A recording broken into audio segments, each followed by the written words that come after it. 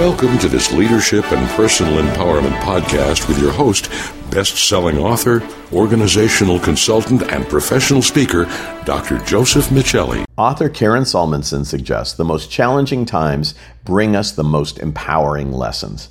If Karen is correct, most of us have collected a lot of empowering lessons since 2020.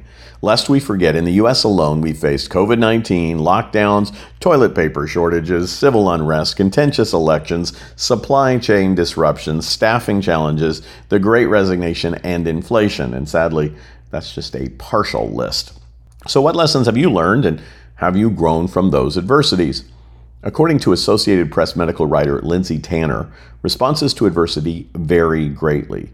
She suggests in an article titled, "Does Adversity Make You Stronger? Scientists Say Not," that there's an old saying that adversity makes you stronger. Real life shows that that's not always true, but the adage highlights an evolving debate among scientists about resilience.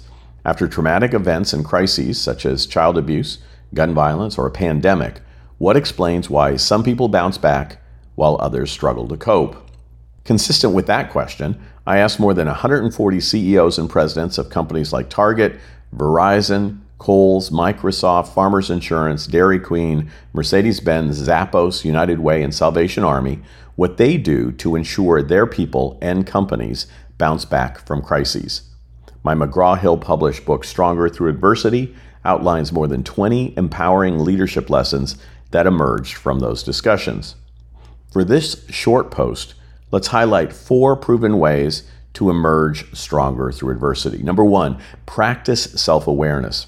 Andrew McDowell, writing for TPC Health, notes understanding ourselves and proactively raising awareness about our processes and patterns can enhance our capacity to both become resilient and grow the extent to which we feel more resilient over time. Number 2, reach out wisely. An American Psychological Association research review article puts it this way: connecting with empathetic and understanding people can remind you that you're not alone in the midst of difficulties. Focus on finding trustworthy and compassionate individuals who validate your feelings, which will support the skill of resilience. Number 3, leverage your coping history. Guidance from the Mayo Clinic suggests that you should think of how you've coped with hardships in the past. Consider those skills and strategies that helped you through difficult times.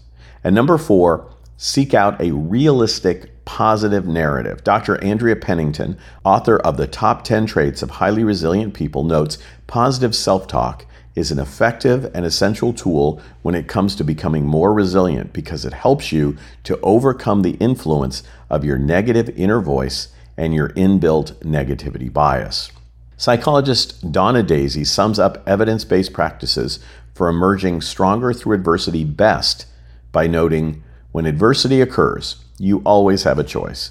You can become helpless and give up, believing that nothing you do will make a difference, or you can choose to become empowered by acquiring the mindset, the lifestyle, and the skills.